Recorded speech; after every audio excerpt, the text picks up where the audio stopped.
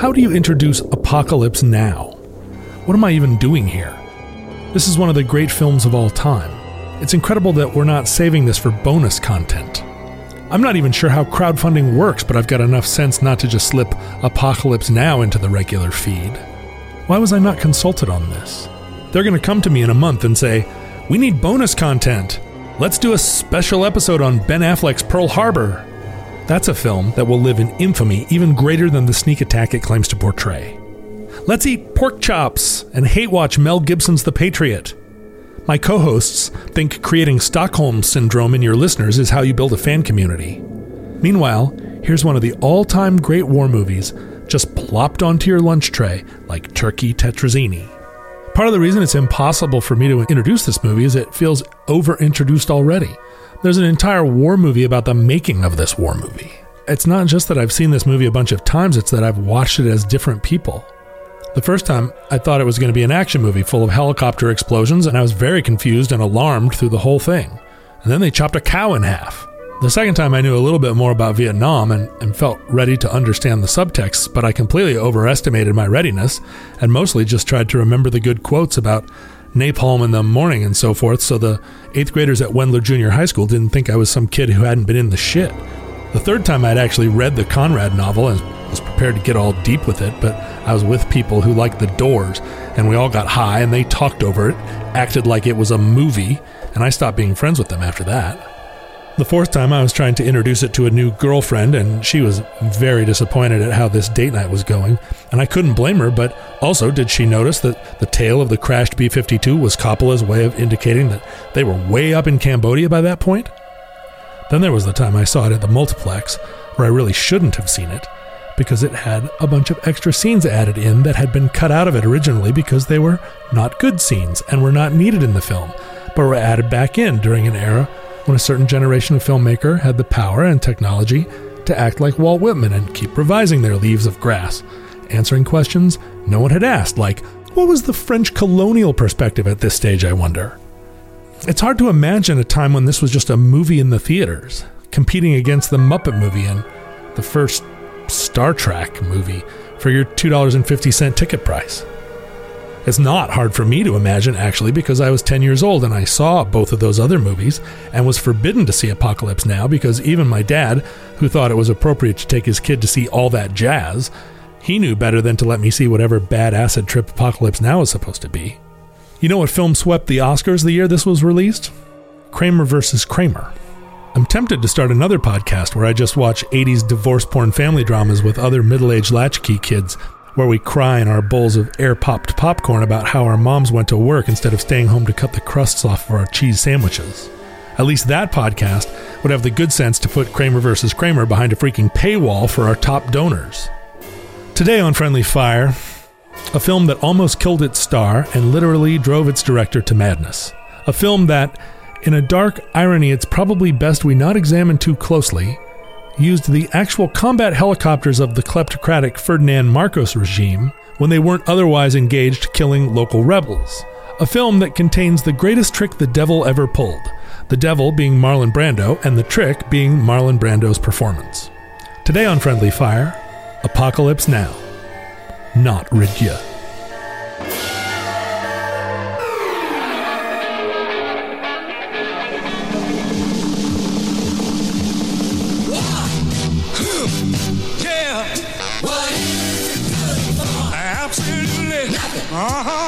Welcome to Friendly Fire, the war movie podcast with three hosts who are ready to impress you with our choreographed dance routine to Susie Q. I'm Ben Harrison. I'm Adam Pranica. And I'm John Roderick. Legally, you're obligated to use Creedence songs in any Vietnam movie, and this one checks that box about halfway through. I had not seen the OG version of this film in a long time. I bought the DVD of Apocalypse Now Redux, not realizing what I was buying years ago. Oh, oof. I've never seen the Redux, so I don't know what's there to make fun of. What's the diff? There's a big extended scene where they have a hang with the Playmates after that scene. Totally awful. There's also a whole sequence where they go hang out at a French colonial estate and have a very fancy dinner with French people. As an appreciator of French culture, was that one of your favorite scenes, Ben? Yeah, it's really hard for me to decide which is the more jackable of the two added scenes. The thing is that Ben is, he's a Francophile, but he's also a fervent anti-colonialist. So he was really torn by the 20 minutes. So he only had half an erection. Because they spend that 20 minutes justifying colonialism. Well, like how, like, when you think in retrospect about something that was titillating to you, it's very like denigrating to somebody, or it seems prurient and bad. But colonialism kind of has that effect, I find it very exciting in an erotic sense. It's got taboo rhythms. Every minute I stay in this room, I get weaker. And every minute Charlie squats in the bush, he gets stronger. This is probably the most spaced out movie we've watched yet. Spaced out how? You mean like the scenes are spaced out with long interregnums? No, like it's like everybody is inebriated, and I feel like the film makes you feel like you're on the drugs that everybody is doing the entire time. The film makes me feel extremely paranoid because everything is POV. Like, there's so many shots of people looking to camera and just staring. It's deeply unsettling. Yeah, it really is. As someone who knows some people who have done drugs, psychedelic drugs, this movie is one of two movies ever made, I think, that actually conveys what it feels like to be on like hallucinating. The other being Fear and Loathing in Las Vegas. I only have the Redux version of that also. Well, the extended scene where they're at a Portuguese colony and talking about Playboy bunnies. But it really does. This movie for 2.5 hours makes you feel like you're tripping, and it has all of the qualities, like the feeling of menace, but also excitement and the kind of like buzzing, ringing that accompanies it, and the, like, I can't tell whether I'm supposed to be delighted or horrified. Yeah, did that guy just say that thing, or did I imagine him saying that thing? Yeah. Was he wearing a hat just a second ago, and now he's not wearing a hat? It's profound, and I think to watch it, I mean, it is the best LSD movie ever. This film is such a different type of horror than the other war films that we've watched for this project, because it seems like open world war is a different type of scary than the kind of Disney Jungle Cruise from Hell version of war that we get here, in which, like, they're on the boat for almost the entire movie and they're just headed to a destination, and they even mention, like, you can't get off the boat. That single-minded mission from one dot on a map to the other, and it just feels inescapable. Like, the boat is this, like, open thing, and yet it somehow feels claustrophobic. Right. It's a small river. You're close to each side. There's nowhere you could be on that river where you would be out of range of somebody just crouching in the jungle exactly 2 feet behind the front layer of foliage. And you would be, I mean, where would you go? I wouldn't want to just sit up on the front with my shirt off. I'd be cowering beneath with a loaded gun, but it's probably 200 degrees in the hold of that boat. Yeah. You talk about the paranoia of like the shot selection of always being looked at, but there's another version of that here too, which is when you're on the boat, you're constantly feeling like you're being looked at from inside the jungle. Yeah. Anyone can look at you if they want to, and you can't see them. I thought about the feeling of being on that boat, especially given the opening voiceover when, he's talking about how he's cycled back to the world, and now he's back in Vietnam looking for a mission, because when he was stateside, all he could think about was getting back into the jungle, and now he's in Saigon, and all he can think about is getting back into the jungle. And then he is in this kind of like this liminal state that is like jungle adjacent, but it is not the jungle. it's this weird little isolated pod on the river, and like they never come back to that idea of how much he wanted to get back to the jungle. But it almost feels like this movie it's tempting him with the craziness of that the entire time, but it never pays off. And like by the time they get to the end, it's not really the jungle that's there for him. I think they had to establish Martin Sheen's character in that way to make it feel like in accomplishing the mission that he's given to kill Kurtz, he has to destroy the thing inside him that is so familiar, right? Like you need the bookends on either side to make that feel appropriate. If it's just Martin Sheen buttoned up colonel ready to, do the mission, I think it feels far more hollow. Yeah. He has to become war. Oh, right. Like John Rambo taught us many films ago. To survive war, you have to become war. Wow. First of all, Martin Sheen was a captain. Let's not make that mistake again, Adam. That's what I said. I said Martin Sheen is the captain. Look at me. Look at Martin Sheen. Martin Sheen's the captain now. I mean, there are so many ways that we can talk about this movie as a kind of metaphor for the American experience in Vietnam, but I think a major way that soldiers and Marines felt in Vietnam was that they were constantly being surveilled. They could never fully apprehend the enemy. Although it's weird to be on a Navy, to spend the whole film with a Navy crew, which is not how you typically see Vietnam. It does have that oppressive claustrophobia. You always think, I'll join the Navy and then I'll have the safety of a boat offshore. And then these guys stuck in a little PBR going up a river. To see this movie properly in 1979, you have to have the context that up until this point, there was no Vietnam War movie. It wasn't yet a genre. The big war movie before this was John Wayne's dumb Green Beret movie, which we should also watch just because it's filmed in Burbank. So a lot of the things that feel like Vietnam tropes, a lot of the, this was the first movie and it was trying to convey the whole war to a nation that had, the war was only over for probably 6 years when this movie came out, and they started filming it. Coppola wanted to film it in Vietnam while the war was on when they first started filming. Wow. Which is bananas to think about. But, I think there were Vietnamese extras in this film who had only just arrived in the Philippines from, escaping from Vietnam. They'd been there for a couple of weeks. And somebody came along and was like, hey, you know what? You guys would be perfect for this scene where you get, machine gunned to death in this movie we're making about the war you just escaped. Yeah. Nuts. Talk about getting discovered. In a malt shop, right? Yeah.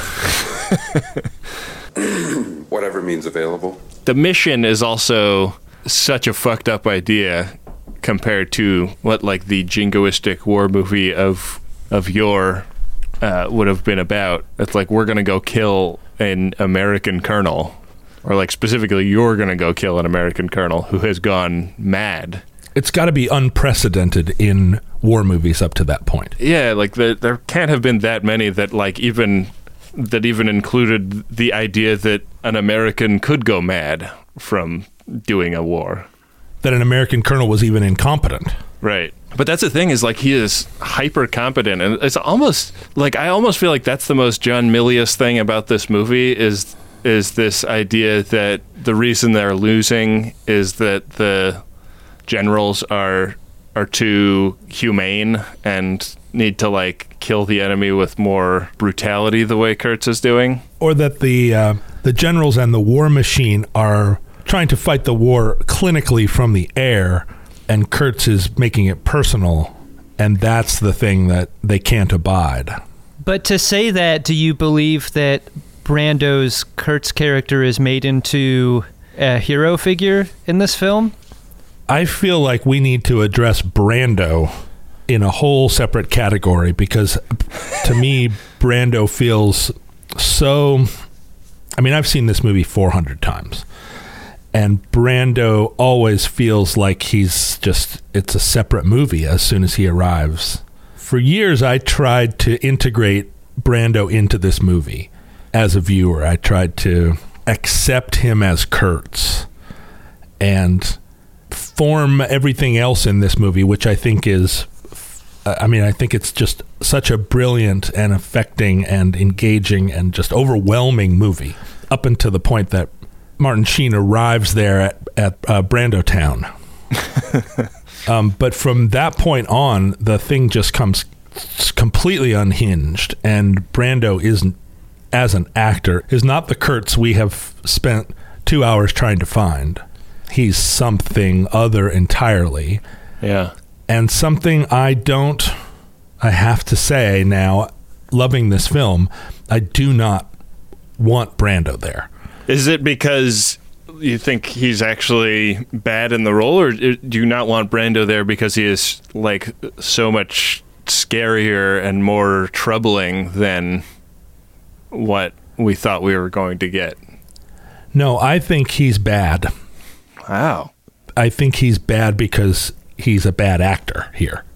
He was at the height of his authority in Hollywood. He commanded an enormous salary to do this picture. You know, he kind of fell off toward the end of the 60s, and then he was in The Godfather, and again, he was this, enormous star. And, the stories about him on this picture are famous. He showed up 80 pounds overweight, having not read the script, having not read Heart of Darkness by Joseph Conrad, or even being aware of it. John, those are all things that I did before getting on mic for this show. So right. I'm able to forgive him.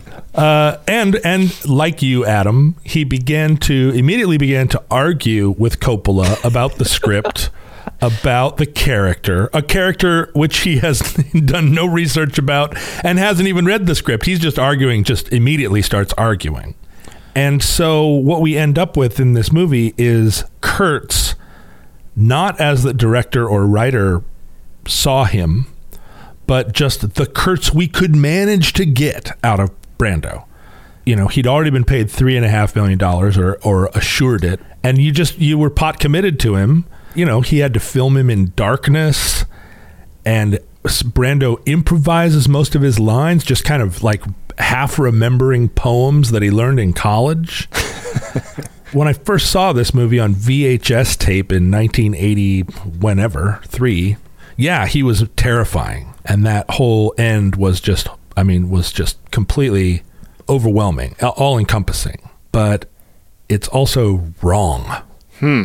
I have never had that reaction to him, and I look at the way he's shot and the way it all works in the edit, and like I think about like how you get coverage for these scenes. There's kind of his castle or whatever it is. I guess it's kind of a temple, right, that he's living in. Temple, yeah. The space around it, the cages that Sheen winds up in. I feel like the coverage that they have in the edit doesn't make any sense, and yet somehow it holds together and makes Kurtz is terrifying, and terrifying in a way that I never quite expect, having watched the 2 hours leading up to his reveal. That craziness that he brought with not really knowing what it was or what he was doing, I almost imagine like played into how terrifying it is, because it's like he is the Heart of Darkness, like to me he really inhabits that role, like the guy that has gone fully to the darkness within him.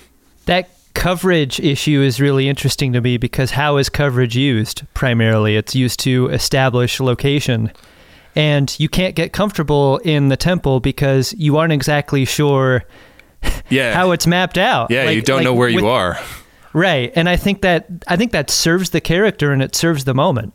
It definitely feels like we've been in a film up until that point where the geography of where we are, even if it's wrong, and I mean wrong in the sense that there is no river that does this job. Right. That goes from central Vietnam to Cambodia. But you at least have the mental geography of like, we're on a river, we're going up the river. And then you get to that temple and you never know where you are. I mean, you climb up those initial stairs and then it's like, there's like, sometimes you're going up a hill, sometimes you're not, sometimes you're surrounded by heads. It's the most high you feel in the whole film, which is saying a lot. Yeah. Because, like, the space makes no sense. But Brando himself, I mean, he's basically playing Nero. How do you even gain 80 pounds in Cambodia? There's no food in Cambodia. It's a lot of green onion pancakes. It's like where does the character, where does this like late Roman Empire Caesar come from? Well, there's a lot of dead humans around. Yeah, I suppose. He is crazy AF. He could be eating them. That's true. He could be eating sea rations.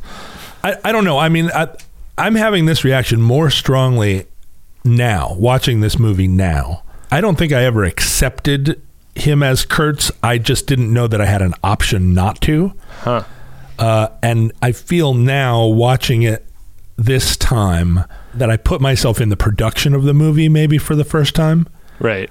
And I mean, I have so much sympathy for these guys trying to cut together 200 hours of film into 2.5 hours of movie.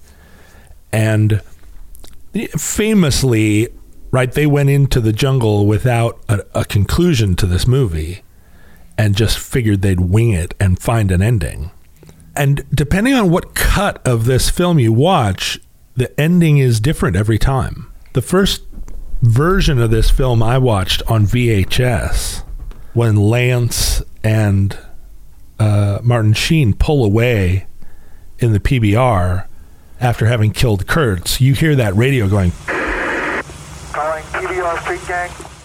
And he doesn't turn the radio off, or maybe he does, but what you see in the closing credits is a massive napalm-laden bombing run that doesn't suggest, I mean, it absolutely communicates that Martin Sheen called it an airstrike and vaporized the temple and everyone there. That was the ending on the first version of this I saw, and it made sense. It made more sense. And in a way, although it was awful, it gave you some feeling that the mission had even been completed, kind of. I mean, the idea of killing Kurtz with a machete and then leaving leaving his weird cult intact for the next special forces guy in line, for Scott Glenn to step up and be like, well, I guess I'm the god now. You really feel like the movie has barely an ending. And I put that all on Brando. The version that I saw, John, I thought was the OG version, was the version, which ends with the boat cruising away and there is no napalm. And there's no credits even. Yeah, it like fades out on the boat turning around to cruise away. Right, and so my question for the group is, has it ever been established which film is the true version of this film? Because there are so many. It's the Blade Runner problem. It is, yeah. The version that went to Cannes Film Festival and won the Palme d'Or wasn't even finished. Right. So is that the definitive version? Or is the one that was released in New York, San Francisco, and LA that played for 6 weeks where it wasn't available anywhere else in the country? Did you hear the story that Coppola's original idea was that he was going to build a movie theater in Kansas? Right. And just show Apocalypse Now? And if you wanted to see the movie, you had to go drive to it? That to me says that the project was more of an art project than it ever was supposed to be a film. It says to me 1970s. Like, yeah. They were all so high. Yeah. Everybody was so high. This was back when cocaine was good for you. Yeah. The idea of a definitive version might be a misnomer, since there are several released versions. I mean, I don't think that Redux really holds together the way this version does, but I do wish we had that napalm at the end. Yeah, I mean, Redux, when I watched Redux, I could barely keep down my lunch. I was satisfied watching the version without the napalm, TBH. You were? Yeah. Have you seen the one with the napalm? No, because the whole film, it's punctuated by this extreme violence, but for so long it is so meditative, and I feel like it ends the way it begins, in that meditative way. And for that reason, it satisfied me. Mm-hmm. Was that a fart sound on your mic, John? God damn it. Why do you have to fart while I'm talking? Oh, I'm so glad that you were able to perceive the fart. How dare you? Did you fart into your mic? No, it was miles away from the mic. It was just Adam inspired me with his opinions to convert them immediately into natural gas. I'm looking at my notes, John, and I'm starting to rethink my perception of Kurtz to come more in line with your thinking. Because what did you write down? A bunch of stuff like, I don't believe in Kurtz? I wrote down, if is the middle word in life, and then the note, Kurtz is writing motivational office posters. Hey, there's our next merch item right there. Yeah. Obviously, if you had cast Clint Eastwood in the role of Kurtz, we'd be looking at a very different movie. Yeah. And I don't know who I'm thinking of that could be up there and be that scary while maintaining any kind of feeling that he actually matches the character of this person. The Eastwood version would have him sitting in a rocking chair at the top of the temple, squinting at all the Asians below him, going full Gran Torino. They really ought to clean up all these severed heads. Now that's how guys talk to one another. The casting list for this film, all of the options that they had, is really a who's who of great actors in the late 70s. Sort of incredible to sort of fantasy filmmake alternate versions of this film based on who were up for all these parts. Yeah, like Nick Nolte. I mean, who would you put? I feel like modern Nick Nolte would make a great Kurtz. Like the Nolte we have of right now. Be great fun. If you remade Apocalypse Now, what war would you set it in? Because it's just about going up a river and killing a crazy man. If it's the adaptation of Heart of Darkness and not the Vietnam film, do you have to stick with that war? I think the idea is fairly portable, right? The mission of destroying the thing inside yourself that war has corrupted. Yeah, but in destroying it, sort of becoming it. You could export that into a movie about working in a grocery store. Restocking aisle 7 the entire time. Right. Someday you're going to make it up to the break room. Then the real shit's going to go down. Yeah. The geography is so important, though, because where in the world anymore is there this place that the further up the river you go, the further away? Like when they turn that boat around at the end, you're conscious that they have to go all the way back down that river. They can't just get off the boat and call a helicopter to come rescue them. Well, do you guys want to hear a mistake in the film that a pedant has posted on IMDb? There are so many mistakes in this film. I don't know where you would start. Yeah, I was just going to say, I read somewhere that this film has more continuity errors and other mistakes in it than almost any other film. Well, I picked this one both because I thought it was interesting from a filmmaking perspective, but also because it unlocked a thought technology for me. Here it is. The Viet Cong's tracer bullets, seen quite often throughout the film, notably when the PT boat is sprayed with enemy fire, appear to be red in color. In reality, the Viet Cong used green tracer ammunition, while the Americans used red tracer ammunition. There is some utility in that, right? If you see ammunition that is one color coming at you, you know that it's, not friendly fire or whatever. Yeah. But also... Nice plug. I grew up... Yeah. Anybody listening to this should also check out our podcast, Friendly Fire.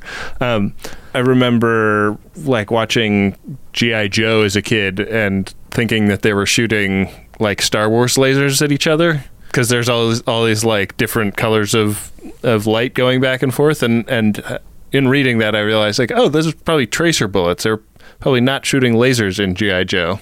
like as a filmmaker, I don't know that I would ever think of that kind of thing. And I guess you need to have like some kind of consultant on your set that can spot those things, you know, that knows the things you don't know. But it also, like, as a viewer, it doesn't bump me at all. It's just, there's just shit flying out of the jungle at the boat.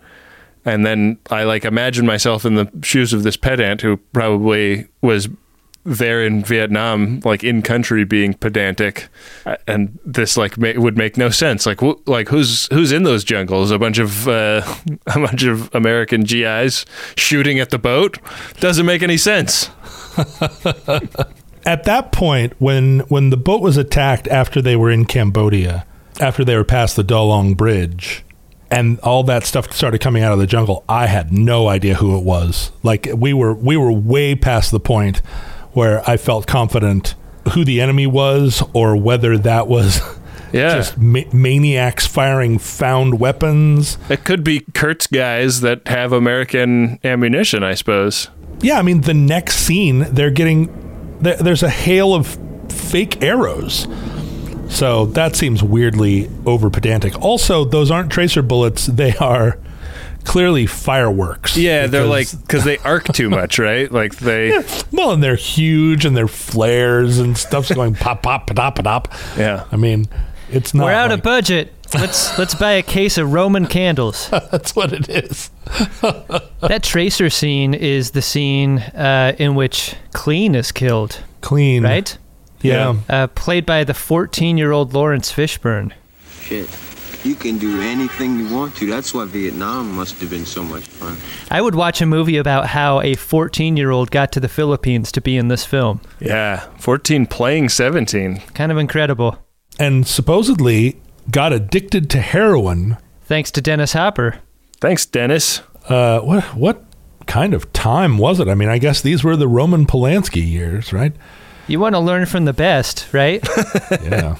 Yeah, geez. I mean, the cast of the film is so good, and so, you know, we don't really have the normal trope of like the Italian guy, the Jewish guy. It's much sort of maybe closer to what you'd actually see in Vietnam, and it doesn't feel like a rainbow cast. It feels like a random cast. You know, a guy from New Orleans and some guy from the Bronx and a California surfer. Like it has that diversity, but it doesn't seem to have any rhyme or reason. All right, it's not like checking boxes to like fill out quadrants on a marketing plan. Right, where people are like, why aren't there any more Louisianans represented in films? But so many iconic characters, so many quotable lines in a movie where there's an awful lot of silence. Like Colonel Kilgore has a pretty long scene where he is just soliloquizing.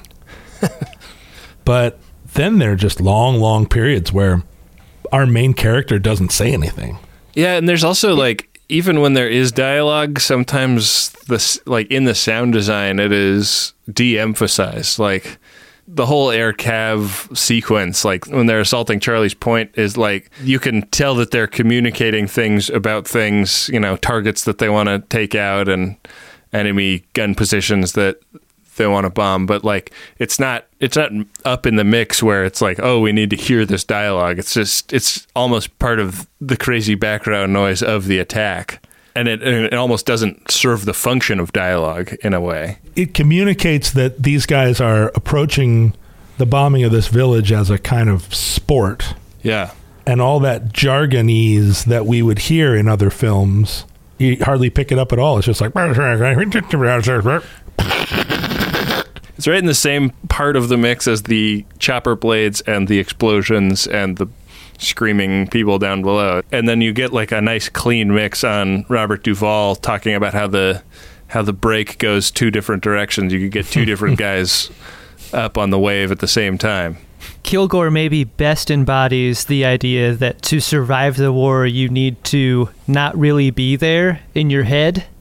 Mm-hmm. You know, like he is almost godlike in how he's standing up while everyone else is inside a bunker. He's walking around with with aplomb, like he's not in a battle at all, and he's enjoying it, and he's talking about surf, and this is a theme that's exported to other characters too, like Surfer Boy isn't really there for most of the film. Kurtz really isn't there. Yeah. Martin Sheen really isn't there because he's inside the file about Kurtz. Like so many of these main characters, in order to experience the war, are turning off whatever humanity they have, and they're becoming something else, either through substance or an attitude. But the whole Playboy Bunny scene is completely not there. Like, nobody there is there. Yeah. Right. The supply clerk isn't in Vietnam. He's like trying to turn a buck.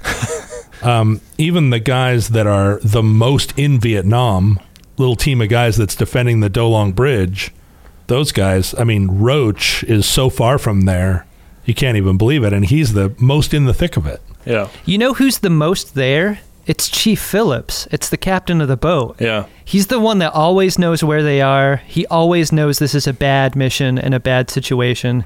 He's always trying to convince Willard to turn around. Like, he's the one that's totally actualized in his situation in a way that I don't think any other character is. Yeah, he's and there, he gets a right. fucking spear through the chest for it. And he understands the absurdity of that. Like, of all ways to go there, that's how he goes out. A spear. That scene where he tries to kill Sheen, he's pulling Captain Willard toward the tip of the sphere, like not because it's Willard's fault, or it's like, let's just double down on the absurdity of this by me killing you also. Yeah, right. He's not against the mission. He's not trying to protect anybody. He just wants to kill him because fuck you. Yeah, because fuck you. It's so hard. I think watching this movie this time, I realized that it just goes from one set piece to the next. Even the narrator's voice is just kind of like narrating this. It's just narrating confusion. It's not making you feel more secure. And each one of those little set pieces is so phenomenal, like such a brilliant little, it's filmed so beautifully. It heightens the tension each time. You think that it just can't get any weirder or crazier. Even past the Do Long Bridge, when they go under that B-52 tail. Yeah, I love that shot. I remember watching that as a young teenager, feeling like, how do you make something crazier than Do Long Bridge? And then it's a crashed B-52 in the river. Yeah. And the only way to get down the river, or up the river rather, is to go under the tail. It was just like, such a small detail, but I mean, and obviously not a small set to construct, but like such a heavy idea. It really makes a person feel small when you go under the tail of a B-52. One of the craziest scenes is when they pull over the sampan. It's like, it's kind of dovetails with what you were talking about, Adam, with the fact that Chief Phillips is the only one that's really there. He sort of tries to pull them all into the war for a second, and they're so out of it that it goes sideways so fast and so badly. They're tearing apart these people's boat, which is obviously like all these people own in the world, and one wrong move and Clean misinterprets what the lady is doing and starts shooting the boat up, and by the time everything dies down, like everybody in the boat, not Chef, is dead. Didn't that feel to you like a contemporary police shooting?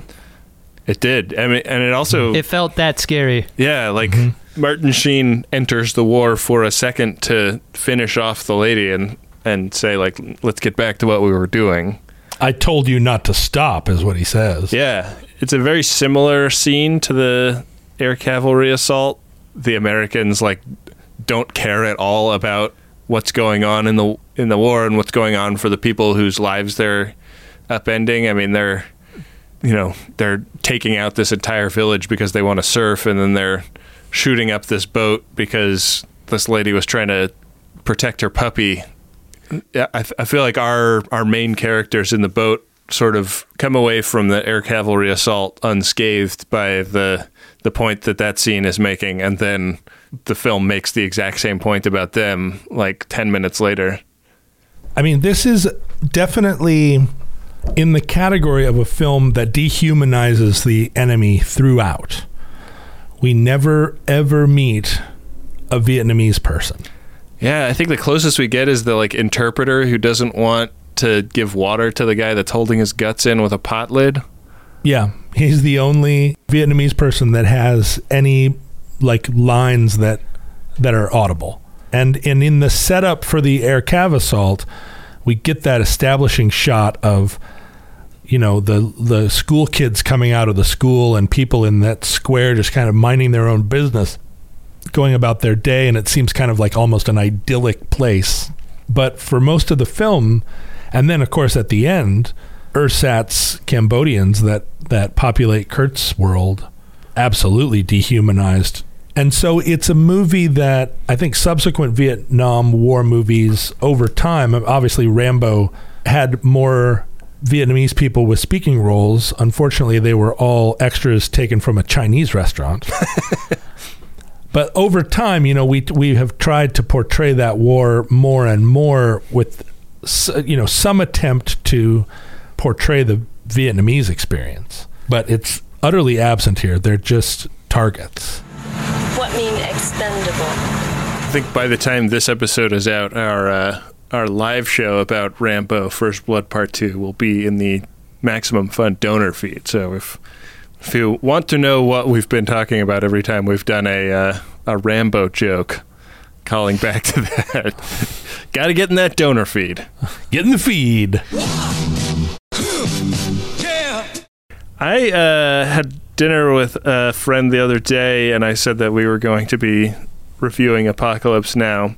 He told me something I didn't know, which is that George Lucas was originally Milius's collaborator on the script, and George Lucas quit working on it because he hated working with John Milius so much and went off and wrote Star Wars.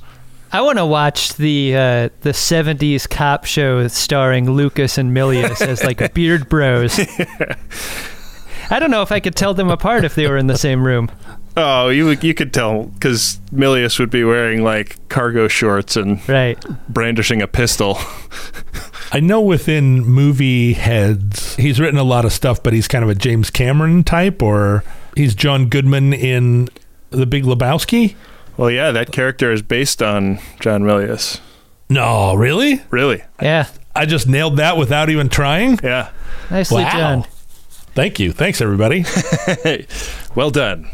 To think that this movie was being made contemporaneously with Star Wars. And think about how Star Wars exists in our minds as a real period piece now. And part of that is that we identify it so much with our childhoods. I don't know what Star Wars would look like if you just watched it totally clean. Right. But this movie, it's weird to think that you would compare Apocalypse Now and Star Wars and think that Apocalypse Now had stayed fresher almost. It doesn't feel so much in the period as a film, rather. It's it holds up, whereas Star Wars more and more feels very rooted in the 70s. Come at me. No, I don't think our listeners have strong feelings about Star Wars. Oh, so many tweets. Just a wave of angry tweets and Reddit posts.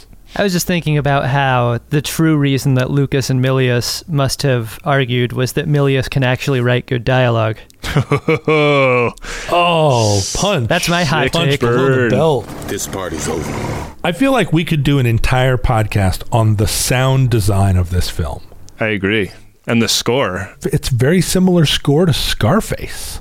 Because those synthesizers that are being used and the instrumentation, when we hear those sounds in pop music made at that same time, like Gary Newman sort of Juno 6 synthesizers, that music sounds very early 80s synth music. Right. Because those synths are they're distinctive sounding, and we think of them as, at least through the 90s, we thought of them as corny. And then in the 2000s, we started to go back to those synths and find other sounds in them. But, you think about the way that those Moogs are used in Steve Miller Band or Heart Records, where it's like, wow, you know, fly like an eagle, which is about this same time. Yeah. But here those synths are deployed so ominously and so imaginatively that, again, it doesn't really sound dated, even just from an instrumentation standpoint. I mean, it's really, above all else, the thing that communicates that oppressive feeling throughout. It feels less like music and more like just a feeling. Mm-hmm. It's just an emotional bed. Humid music. It is, yeah. That's a good description.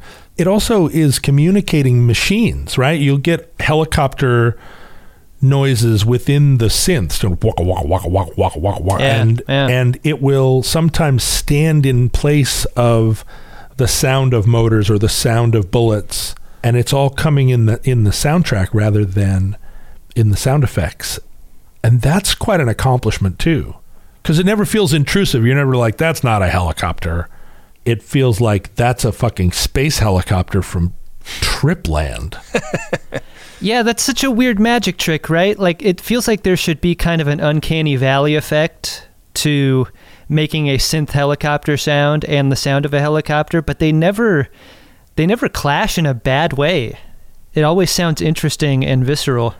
If you compare it to the fake helicopter sound at the beginning of Aldo Nova's hit song Fantasy. Life is just a fantasy. Can you live that fantasy life? That would have come out when Ben's parents were still sipping from a single straw at the malt shop. Before he was even a twinkle in their eye. He's probably a twinkle in his dad's eye.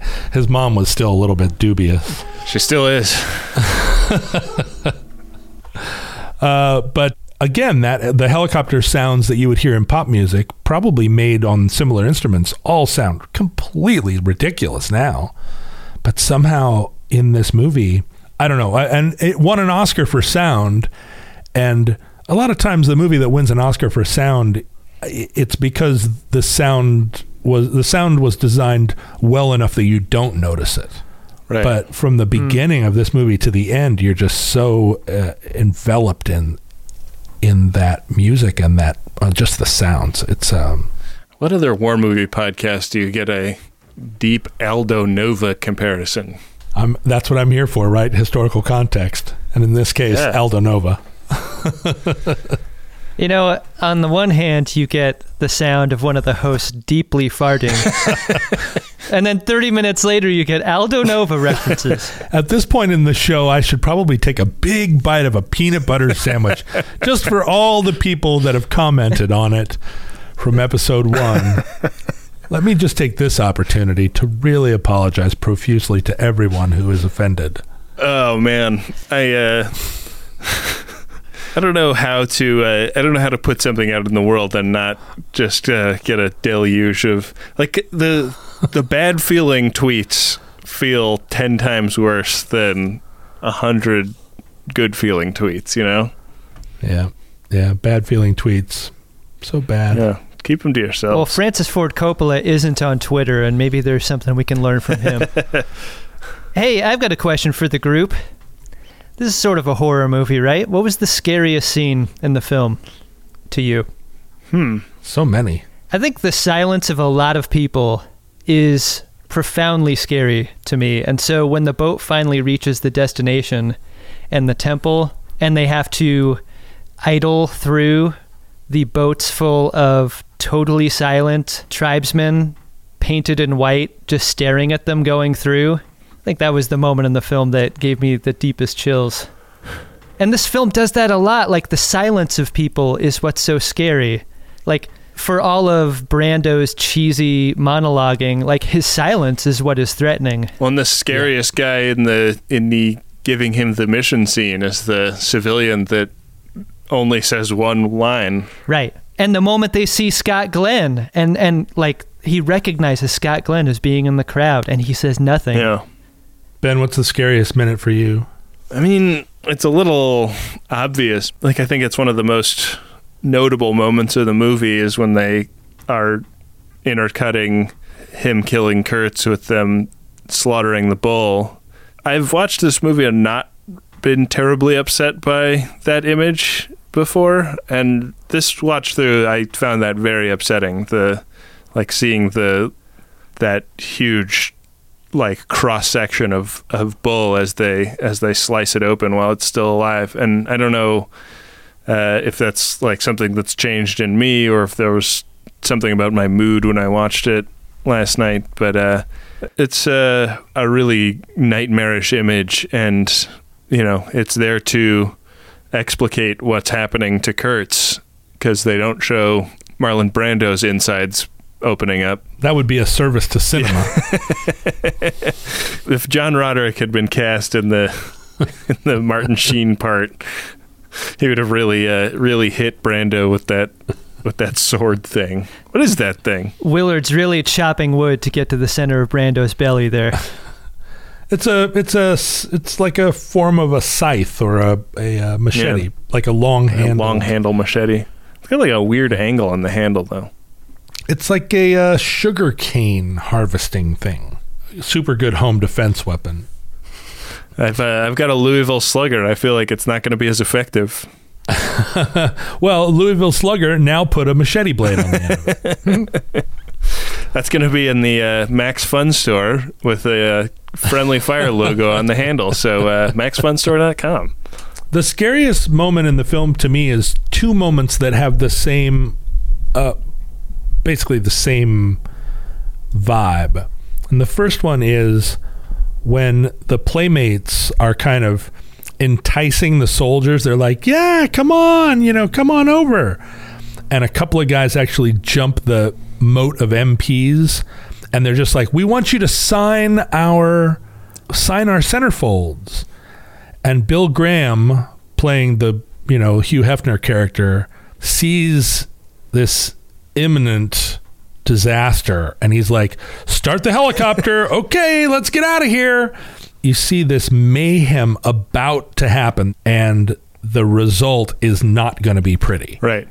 But the menace in that, where you realize that what had seconds before been a very controlled environment, the stage, the lights, the show, and the hubris and confidence, and just feel secure that this line of military policemen is, and ultimately secure that military discipline is going to make this a safe environment, or that this is like a Bob Hope show.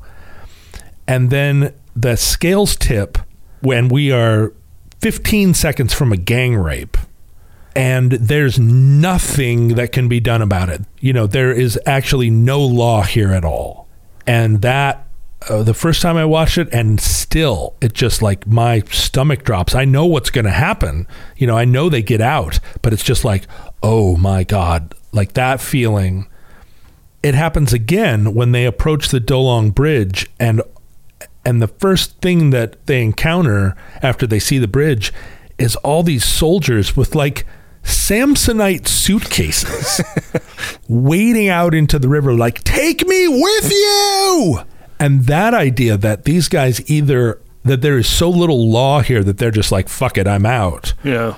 Or even worse, that their tour would be over. They would be short timers or something. They've been released. They've got their suitcase, but they can't get out. And they're that desperate. And if the boat had stopped even for a second, it would have been overrun and swamped by these guys, right, who would have hijacked it and whatever else. This is a film made up of temples, isn't it? The Playboy Playmate scene is the temple to American sexuality, you could say, and the bridge is a temple that represents the Vietnam War itself, and just the idea that they keep building it in order for it to be blown up so that they can build it again, and the futility of that. And then the temple at the end. That's what I think. I didn't hear you fart, John. No, that was great. That's a super good opening paragraph to your master's thesis. Apocalypse Now is a film of temples. Webster's Dictionary defines temples. I hate you guys.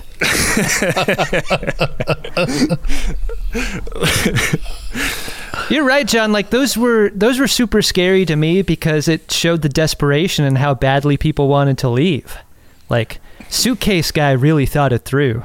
He packed the suitcase and he waited by the river. Yeah, he's sitting on that suitcase just waiting for something to happen.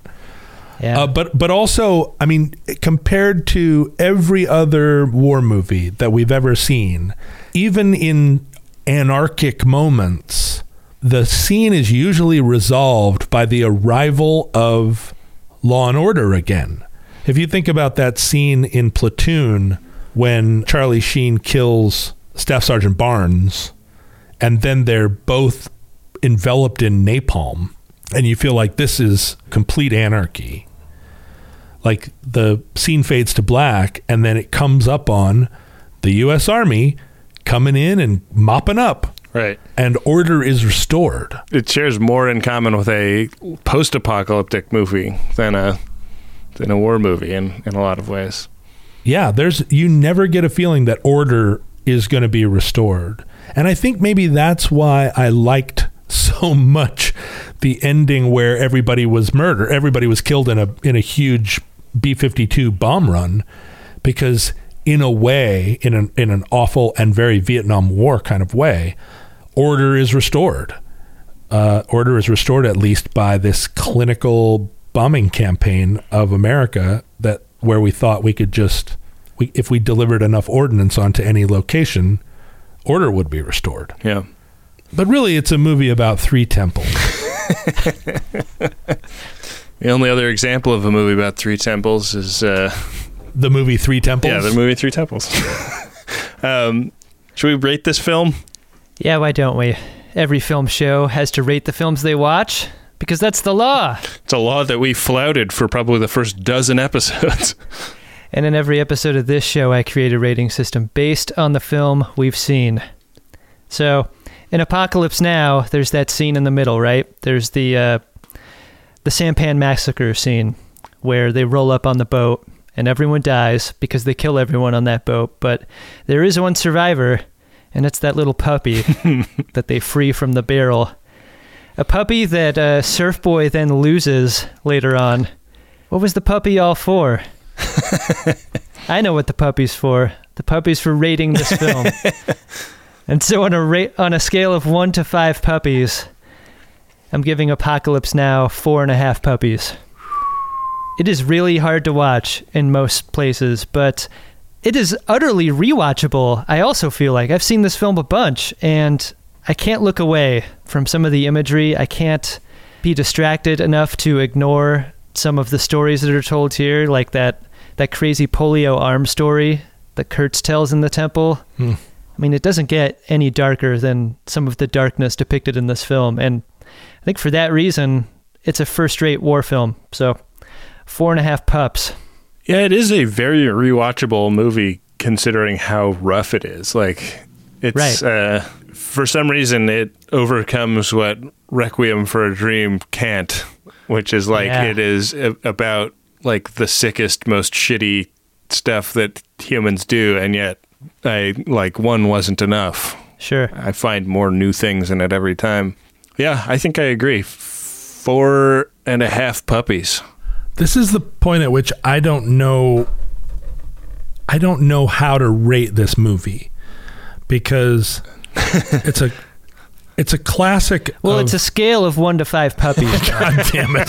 one being the lowest rating you can give. 5 being the maximum number of puppies. Screw you, Adam. I just had to fart all over your comment there.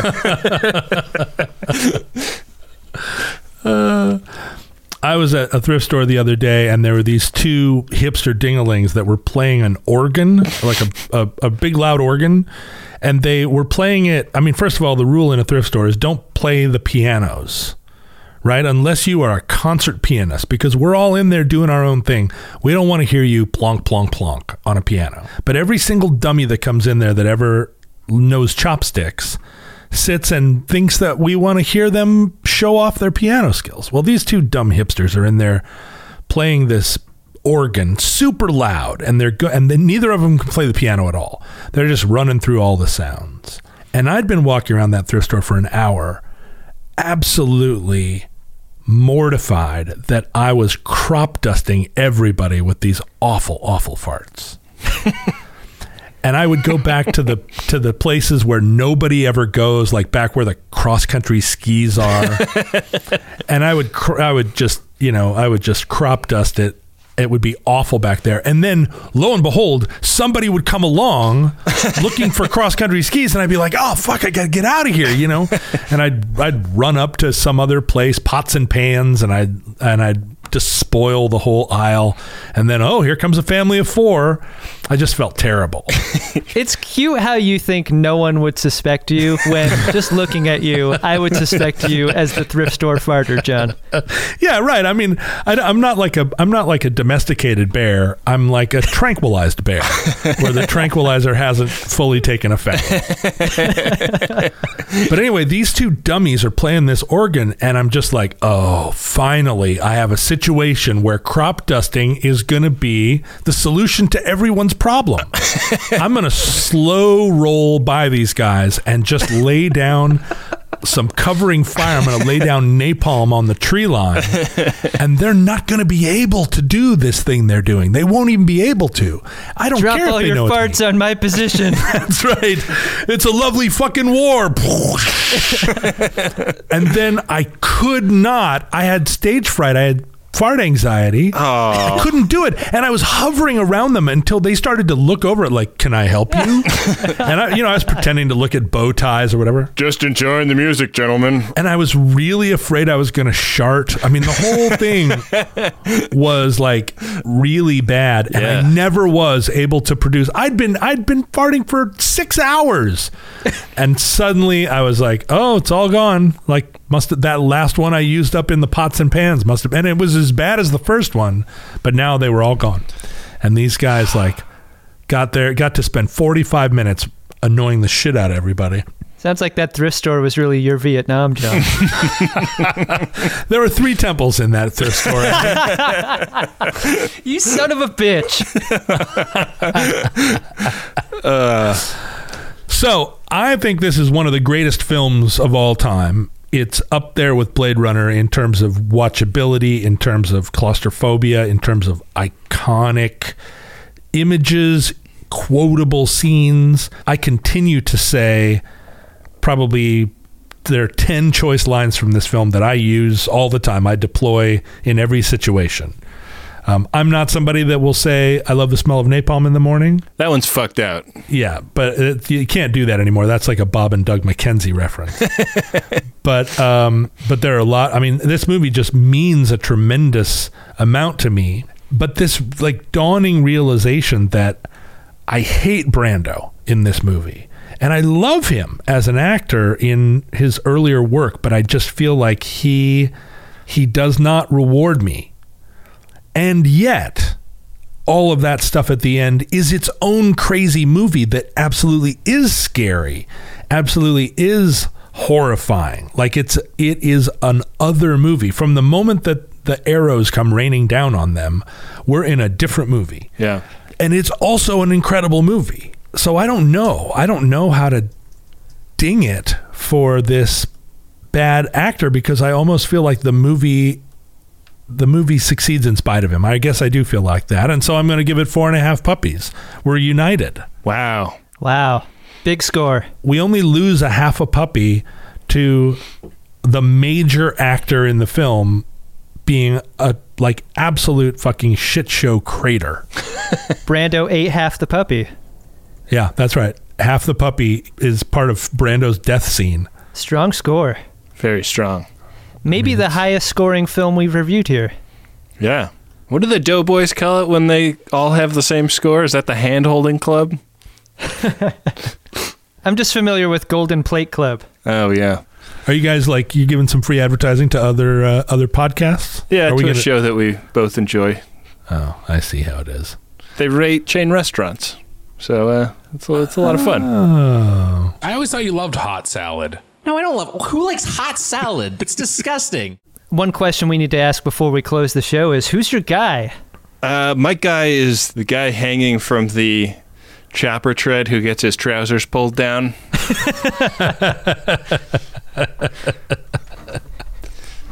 I don't think I need to explain that much more than just describing it. Everyone who's had their pants pulled down knows you got to spread those legs so the pants don't go down. Fatal flaw. Adam, who's your guy? My guy is Suitcase Guy. As the boat is cruising by the bridge, there's one man more desperate than any of them to leave, and yet he's also put in the forethought to pack a bag. Like, I want to know everything about this guy. Like, did he have to hide the suitcase so everyone else would see that he wasn't trying to desert? What was in the suitcase? Was it grenades or was it cigarettes? I don't know. But Suitcase Guy is my spirit animal in this film. Because that's the moment in the film you really want to leave the mission, right? That's really the climax to the horror. If that's one of those Force 10 from Navarone suitcases, that guy could be really useful. Get him in the boat. That's right. He's full of exploding dog dew. Yeah. What about you, John? My guy is the guy out on the wire. Fuck you, GI! Fuck you! Fuck you, GI! And they bring over Roach, and they're like, "You hear him?"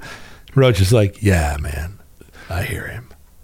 And you picture that guy like just strung up out there somewhere, and that's all he's got left, just like cursing at that bridge. And the other guy shooting his M60 at him and missing.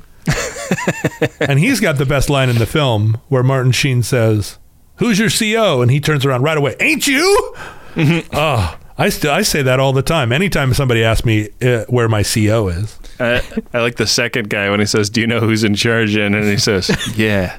Yeah.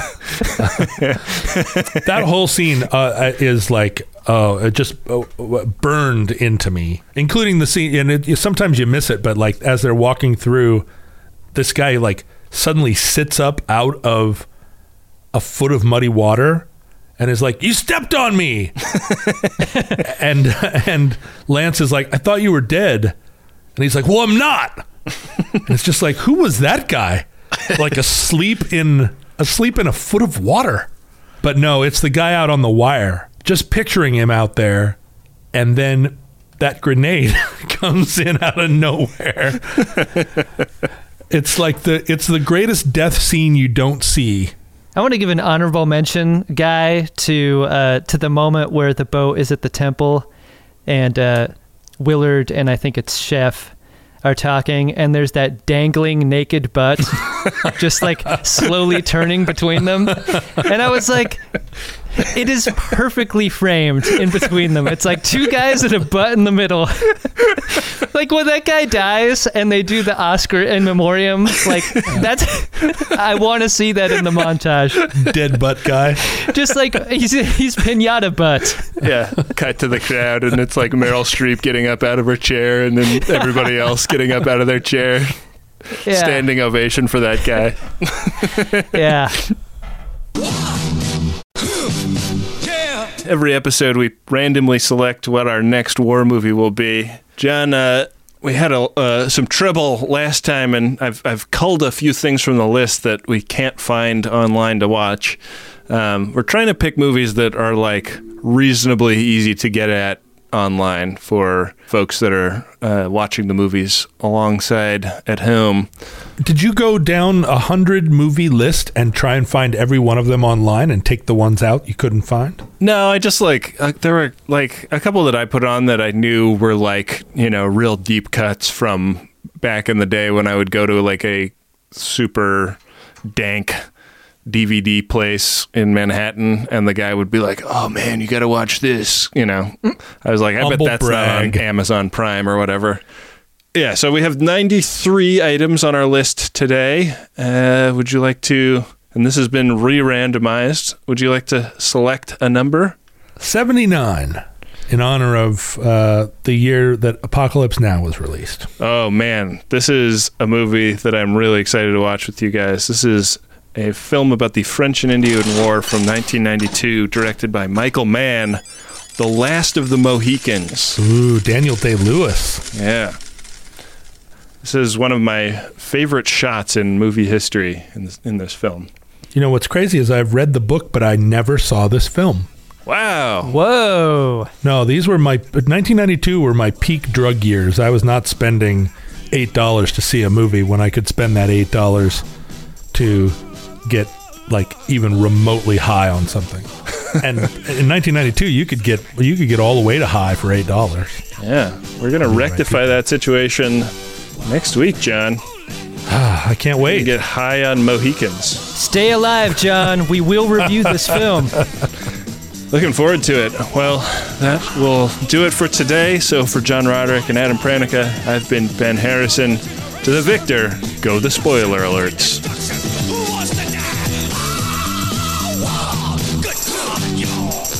Friendly Fire's a Maximum Fun podcast hosted by Adam Pranica, Ben Harrison, and John Roderick. And it's produced and edited by me, Rob Schulte.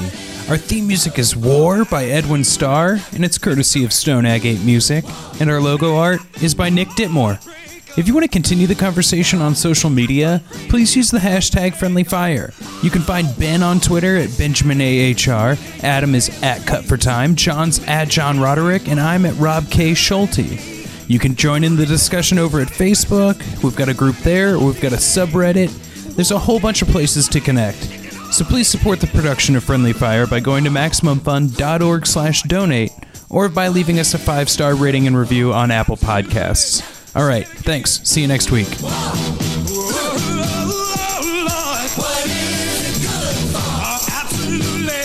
Listen to me. It ain't nothing but a heartbreaker. Friend only to the Undertaker.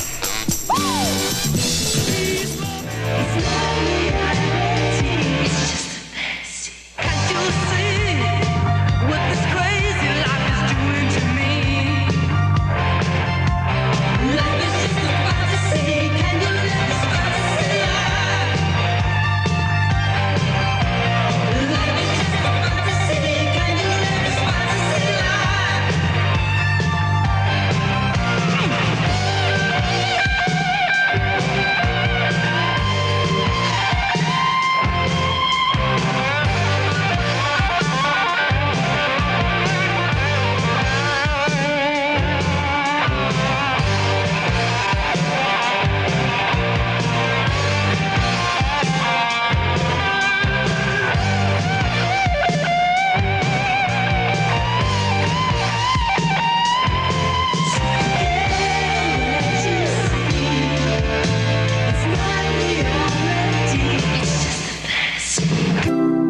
MaximumFun.org. Comedy and culture. Artist owned. Listener supported.